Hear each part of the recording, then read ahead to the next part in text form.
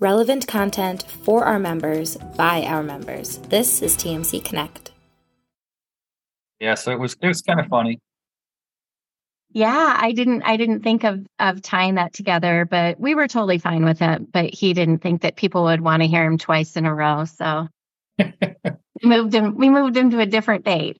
There you go. And slotted you in there. So thanks everyone for joining us today. This is the last week in mortgage today. People are just starting to flow in. So we're going to give it another 30 seconds or so to get going here.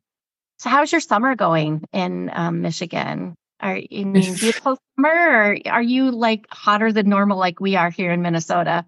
It depends on the day. We'll sit there and it'll be hotter than normal. And the next thing you know, we have a storm come through and then it'll barely reach 70 degrees like it did yesterday. And so we're bouncing all over the place. So it's a lot of rain. But yeah, it is. That's Michigan. We always say, if you don't like the weather, just wait a minute. It'll change. It's going to be something different. Yeah. So Bernard says you're always hotter than normal. Thank you, Bernard. I don't disagree. Bernard, I want that statement, I think. But I know it's not true. So, all right, we will get going here. Thanks, everyone, for joining us today. Thanks, Bernard. I love the ditto. We will get going here today. We still have a few people that are joining us. But again, last week in Mortgage Today, I'm Faith Howard Mooney, the VP of Member Engagement at the Mortgage Collaborative. And I have one of my faves, although I'm not supposed to have them here with me today, Marc Reneau, who is the first VP and Mortgage Operations Manager at First State Bank. Marc, thanks for doing this with me today. Oh, you're welcome. Share with us a little bit about who First State Bank is, so people that are on the call have an understanding of kind of the angle you're coming from in the industry. Yeah, First State Bank, we're a 106-year-old community bank in southeastern Michigan. Still third generation family still owns us, privately held.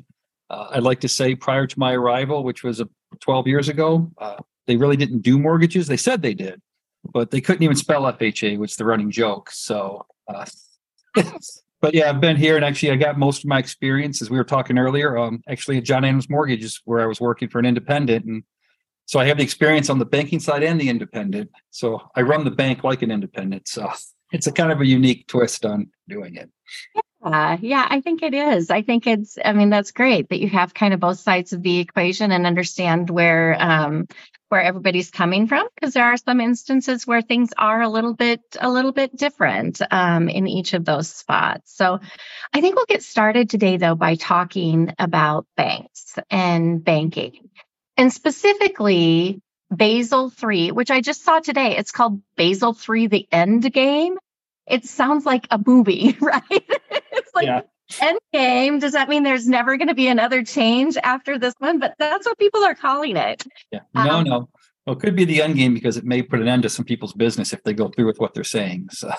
Well, yeah.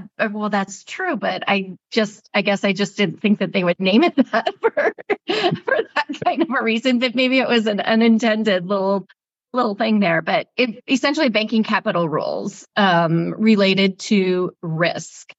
So risk rates right now in mortgage, it's currently a flat 50% assigned as far as holding back capital. But they did propose, it was last Thursday, it might have been the Thursday before, that banks greater than $100 billion in assets, there are going to be a change in what that risk assessment is. Yeah. Capital requirement is not just the risk assessment, but the capital requirement. Depending on LTV, somewhere instead of a flat 50, between 40 and 90% for the large banks. And essentially the thought process, I think, is higher LTV, higher risk. Yeah. What you think about this whole thing. So I would tell you, so thankfully, I'm $1 billion community bank where I'm at. So this isn't going to affect me. Right. I got a long way to go before it would. However, it's interesting because even back in the crash back in 2008, everyone said, the common phrase you heard all the time, they have no skin in the game. They have no skin in the game. I can tell you here locally in Michigan, where most of my market is, the best performing products we had during those times were our MSHA loans, which is the state bond program, which requires 1% down, and then our VA loans, which require 0. Not to say they didn't have issues with some foreclosures and that, but those were the best performing products during that time. Because what I have found that the reason those two work is because they have very strict guidelines. You stick to those guidelines, statistically speaking, those loans are going to perform. It's pretty amazing, actually. If you have those in place, you don't really have the risk that you think. It's not so much about the skin in the game. And you have some borrowers that are very sophisticated that understand, I'm only going to put 5% down because that other 15%, I'm going to invest. I can make a 15, 20% return on my money. Why put it into the house? And I get that. Not everyone is that savvy, but yeah, I couldn't disagree more with this proposal, actually. And I'm not opposed to larger banks having to hold a little bit more capital in, but what they're proposing, that could have a terrible effect on the mortgage industry in general. Yeah. And so let's talk about that a little bit. Number one, the comment period is open until the end of November. So decision hasn't been made. This is strictly proposed at this point. They are giving banks until the beginning of 2028, 4.5 years to comply, which seems like a long time, but I guess, maybe not when you're talking about changing the structure of some things to retain more capital.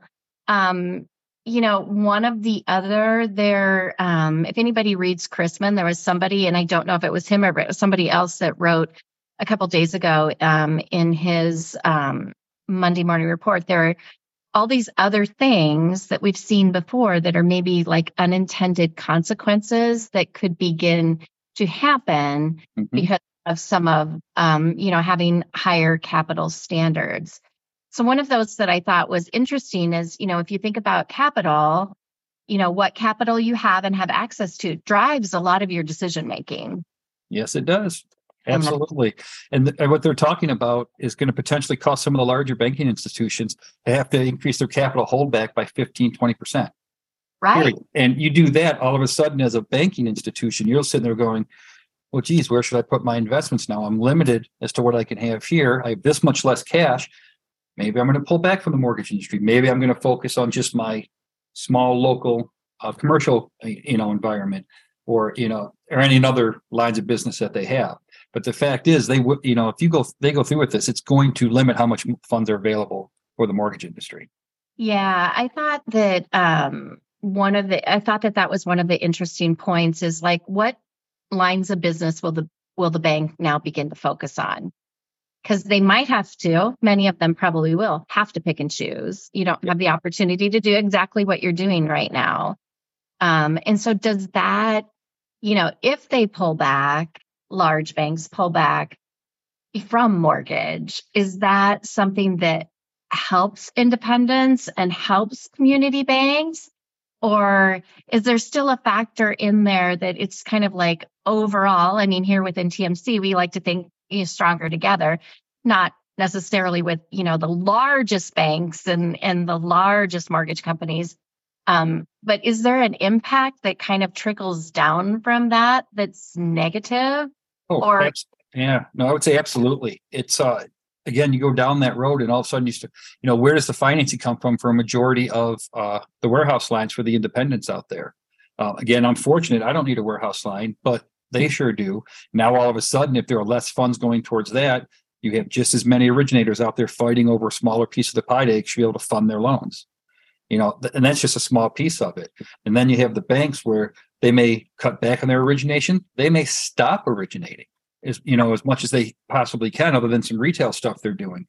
So now all of a sudden, with less capital, they may not be supporting the jumbo market. We saw what happened earlier this year when I think it was not Chase, but I think it was Wells that pulled out of the jumbo market. They were no longer buying jumbo loans and providing that financing. Rates ticked up quite a bit as soon as that happened because there's one less outlet out there. So now, it's definitely going, with less money out there, it's going to affect the industry, everyone. That was one of the other places that I thought was interesting is not only, it could affect jumbo correspondent, that type of thing, but then does it also have an impact on CRA eligible transactions? as well, because a lot of times the banks are the ones that are buying from IMBs, some of those. And so if that isn't their appetite anymore, then what happens with that type of business as well? Yeah, I can tell you based on experience, they'll probably never be able to buy the CRA loans because it's one of the major factors we get audited on every year by your regulator, whether it's the FDIC, Federal Reserve, the OCTC, it doesn't matter. They're looking at your CRA lending, and if you're not doing enough of it, they hammer you pretty good.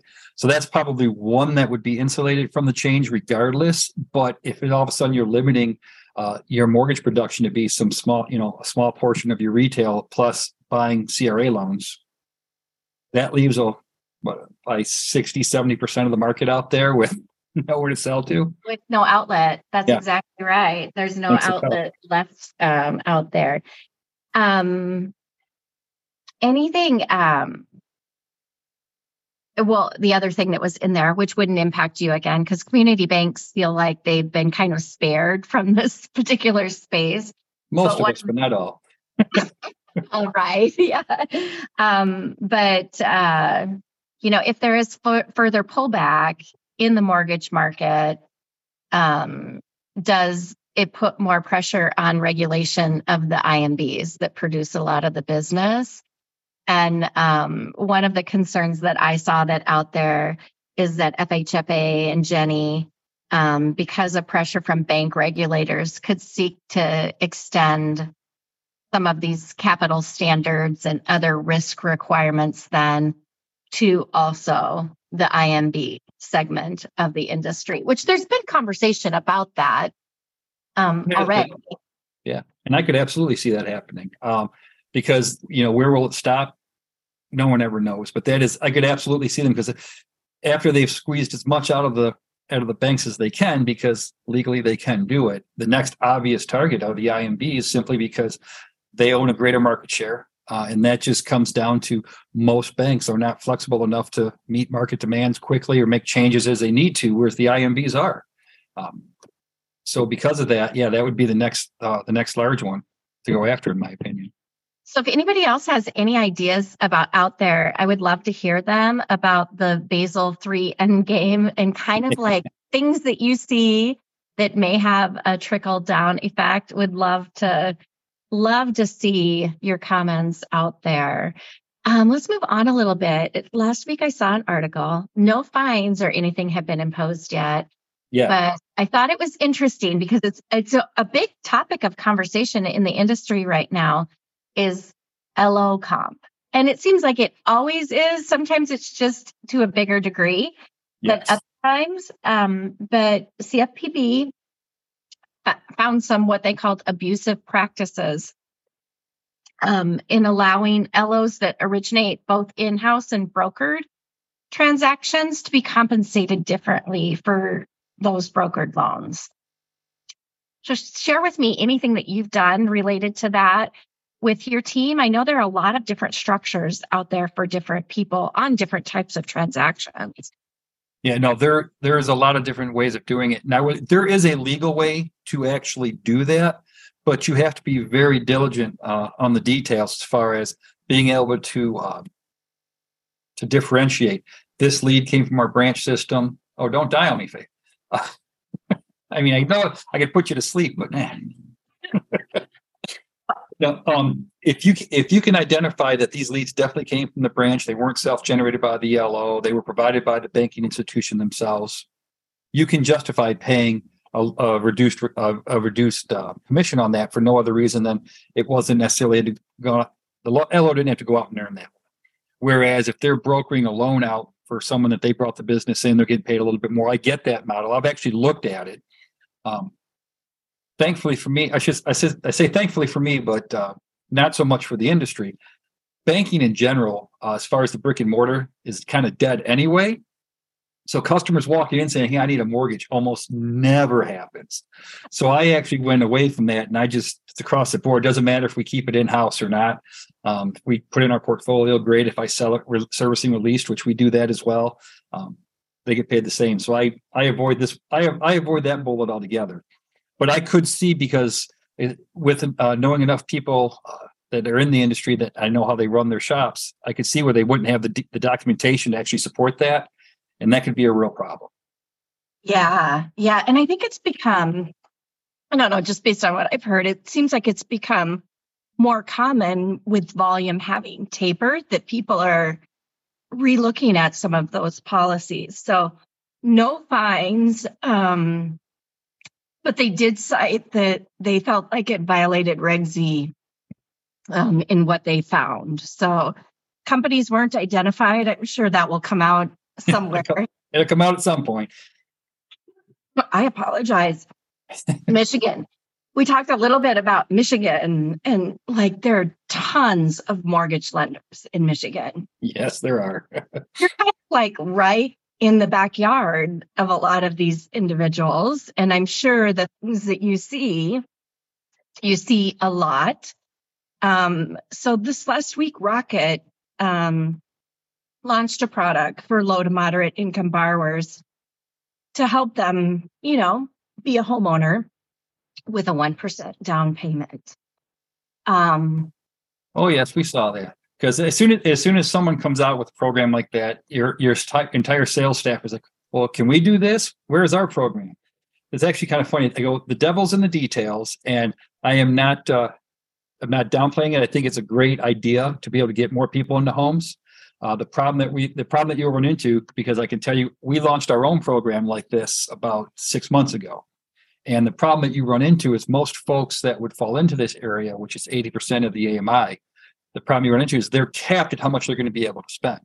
And with the very, very limited inventory that's out right now, which has been that way for years, until we find a way to fix that, there's almost no housing inventory for them to even buy to begin with. That's issue number one. So then if they're forced to kind of go into a larger home or a more expensive home, they all of a sudden don't qualify because their DTI is too high. It's a great program to be able to do it. It really is. Like I said, I love seeing these out there because the program that we're running, I actually had a customer, we talked to him, and it was, I talked to him on the phone, so I had to get some clarification. He was literally crying. He's 43 years old, never owned a home, and we were getting him into his first house ever. And it was a little questionable with him for the DTI and what taxes we're going to do, but we worked through everything. And yeah, it's being able to see someone that's never been in that situation all of a sudden become a homeowner. It's fantastic. So the more of these programs, the better. Then I just have to remind my loan officer, say, we have this program too, slightly different. Don't just remember, but yeah, there's just real limited options out there for them, but it's a good thing. It really is. You went down the path that I was hoping that you went down, because the thing that I wanted to ask you is, how many people do you think that this applies to? Is this more of a marketing sort of campaign it is. than a big revenue generating? Because it was the statement was made in this article that it's expected that more than 90 million Americans could save thousands of dollars with this. But if every person that qualified to at 80% AMI across, now Rocket's a little bit different because they're across the entire country, but if they were able to acquire every person that was at 80% or less of AMI, and they were able to process all of their mortgages, that number probably wouldn't be too far off. And there was housing. But you have to have the houses to buy. That's issue number one. But yeah, no, it is. I mean, a lot of this is for marketing. And I mean, don't get me wrong. Everyone does it. We did it. So we marketed it. We put it out there. We had a press release. We got a lot of attention. And the fact is we were able to help, a decent number of people, but it was nowhere near 90 million. So yeah, there are a lot of people that could qualify if they had something to buy. That's where the big issue comes into. If there's nothing out there for them to purchase, having all the programs in the world aren't going to solve the issue. Yeah. Which is a great segue into what we were going to talk about next, which it seems like every week it's same topic. It's what we talk about is the housing supply and where it's at. So there's a group out there right now that's proposing a moratorium of 2 years for federal capital gains tax as a way of possibly increasing the supply. They cited specifically that they feel like one of the biggest issues is the boomer generation, which for those that I land in that category. I'm on the very end of it, though. I was going to say, do we have a definition of that yet? 46 to 64. I had to look it up. I knew I was on the end of it, but I didn't know exactly where. But the generation, it's one of the wealthiest, owns a lot of investment properties, many of which investment properties they claim are in that affordable housing range, which I thought was really interesting just in and of itself, that they called that range under 1.2 million. And it's like, that's an interesting range to be considered, the affordable housing range. They did state that that was in urban and metro areas. So I have a funny feeling that it was kind of coastal focused instead of, in the middle of the United States where we are, although our housing is expensive here. But they felt like people were holding on to properties due to the 15% federal capital gains tax and then a 5% state capital gains tax as well. Do you think that by doing something like this, it would financially motivate people to sell? I think some it would. We've actually had this conversation with a number of our investment customers, and that is a big reason why they don't sell it, because right now you have rents that are at all-time highs, so they're making good money on it, especially if they own the properties free and clear. But on top of that, is having to pay the capital gains and everything up. They're like, it doesn't make sense. I'll keep collecting the rent because I have a long-term tenant in there. Or, but the other problem that you run into is if these folks sell the home, and I'm not opposed to this idea. I like this concept. I really do. The bigger issue is all of a sudden you have the people that are renting it, but you're trying to sell it to people to become homeowners. And so are the people renting, are they going to be able to qualify? So now what you have is you have people that you may have to kick out of the house after the lease is over so someone else can actually buy the property. I think it could potentially cause other issues in that range. Yeah, it kind of does perpetuate a different cycle, that's for sure, because you may be giving someone an affordable house to move into, but then you may be pushing someone who's had an affordable house to live in out into an environment with higher rents as well. They estimated that there would be a 4 to 5 months housing supply across the United States generated by that. If you did it all at once, which you could not do, because if you did it all at once, you would just decimate the market. Well, and that's one of the things that was kind of where I was going with that, because one of the things that they mentioned, it's like there are all these rules that they kind of came up with, of course, around this, that like, say you own 20 properties all in one county. If you put all 20 of those on the market at the same time, you could be killing yourself. I mean, along with other people as well.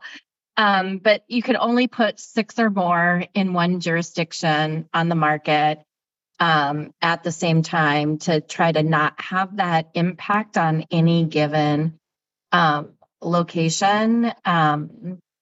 So there were some time frames and numbers put around that, and then of course visited every 4 months to be reassessed to see if it was something that was even working.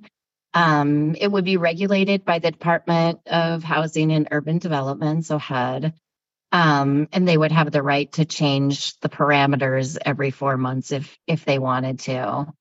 In some states, I think it could be effective, especially ones that just have a severe inventory shortage. But the concern was in those places, the sunny places, the places that I would love to live, the sunny sand places, that there are so many seniors living in those areas and own a number of investment properties that the states would somehow have to have control over that, to not come in and have an entire neighborhood kind of be destroyed by everything happening at one time. Yeah, no, I definitely think this would be a regional issue. It's going to depend from market to market. Like I can tell you, I know a couple of investors that if in our surrounding area here, Macomb, Oakland, Wayne County, they own entire city blocks. They own 50, 60 homes, and they own every single one of them. And so I guess, so if they were to release those all at once, obviously that'd be a problem, which I don't think they'd want to do. But at the end of the day, like I said, I think it would definitely help the inventory issue if it was done in a controlled manner. And I, again, would love to see it because I can tell you in Macomb County, where we're based, we've been sitting on anywhere from 0.8 to 1.2 months of inventory I've lost count how many years it's been this way now. You cannot build affordable housing in today's marketplace. And so because of that, rents are at all-time highs. And so you have the renters that are getting priced out of the market. It's a big vicious circle. So I would think if we had people that could unload some of their investment properties and not pay that capital gains tax, it would definitely help. It really would. It's not going to get us back to a normal market, but it would at least help. Well, from the investor standpoint that's selling, you would think that you wouldn't want to put them all on the market at the same time, especially in a situation like that, because it could impact what you're going to receive out of them as well if they all kind of flood the market at the same time. Whereas if you kind of doled them out, a little bit at a time, you would think it would be better on the investor side to do that anyway. Oh, yeah, no. And I would think they'd take that approach for no other reason than one, everyone's going to have a different amount of time left on their lease. And is it the renter that's going to buy it, or is it going to go out to the free market? That's all going to transfer. So they couldn't necessarily do it all at once. But yeah, I think in a controlled manner, because if you put them all out there at once, now all of a sudden someone goes from having no options. I've got 60 options here to pick from. I can take my time. I can figure out which one I want. Yeah, so no, but I would think that if they're smart enough to build that portfolio, they're not going to do that to themselves. I wouldn't think so. So we were talking before we clicked on here today.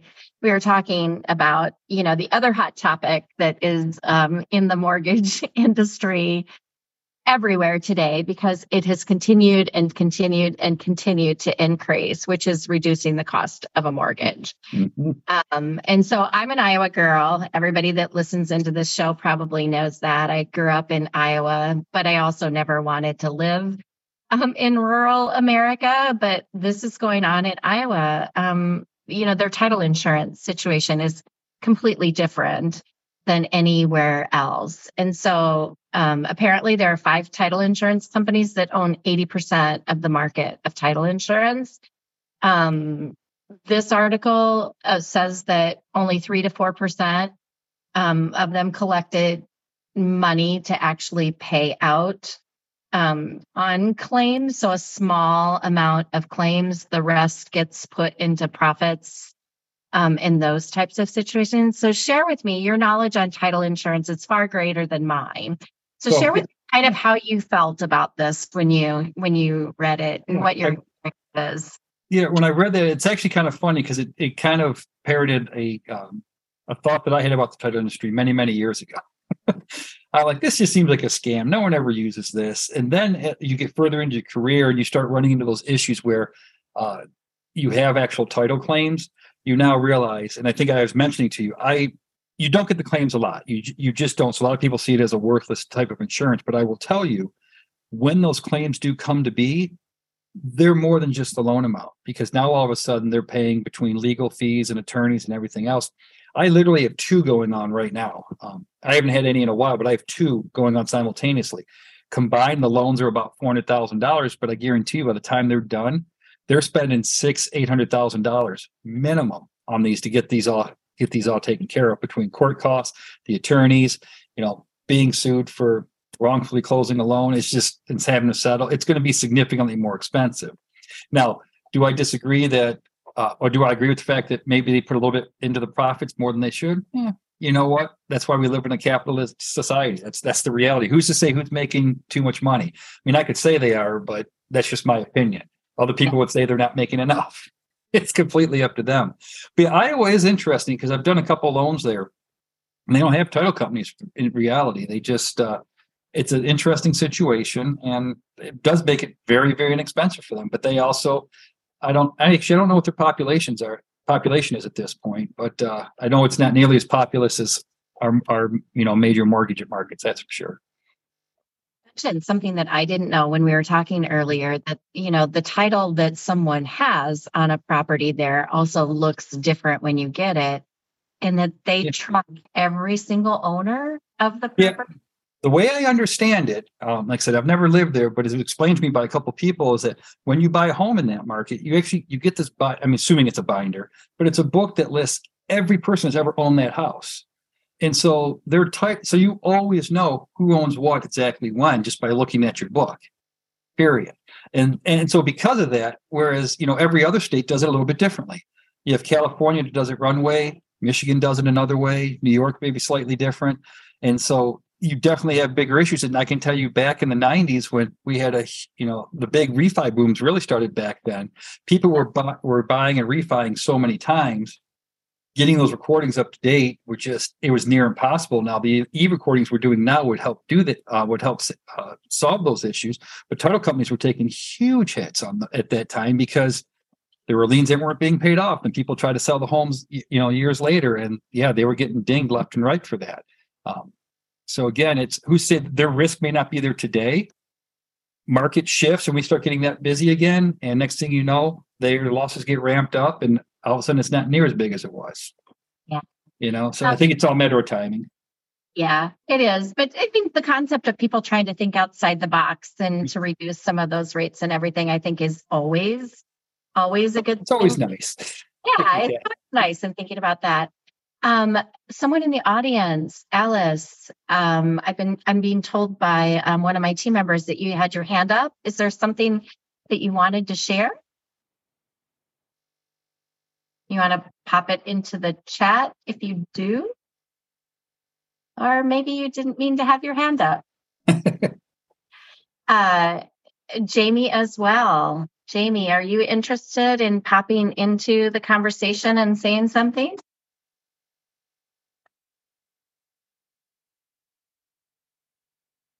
I'm going to take that. Jamie, I've let you in if you want to add commentary. I know that you're a Minnesota person. There's Jamie. Yeah. Apparently that was in air, as was the other one, and we are right. No, I was just pushing buttons. You were just pushing buttons. You're in so much trouble, Jamie. So much trouble. Yeah. Well, it's good to hear but this has voice. been a great show so far. Great job for both of you. I have good stuff, really good stuff. Well, thank you. Thank you. That's very sweet. And we're at the bottom of the hour. And there we go. It goes so fast. I say that, I think, every week because I'm shocked by how fast it is. But it's always great when you have good conversation with someone that you consider a good friend. And it's all about the industry that we both love so much, which is the mortgage industry. So appreciate you all joining us. We will be back next week at the same time. Marc, Reneau, we appreciate you. I cannot wait to see you in Nashville. Again, I'll see you in Nashville. I'll be there. Sounds great. Thanks, everybody. Thank you, everyone.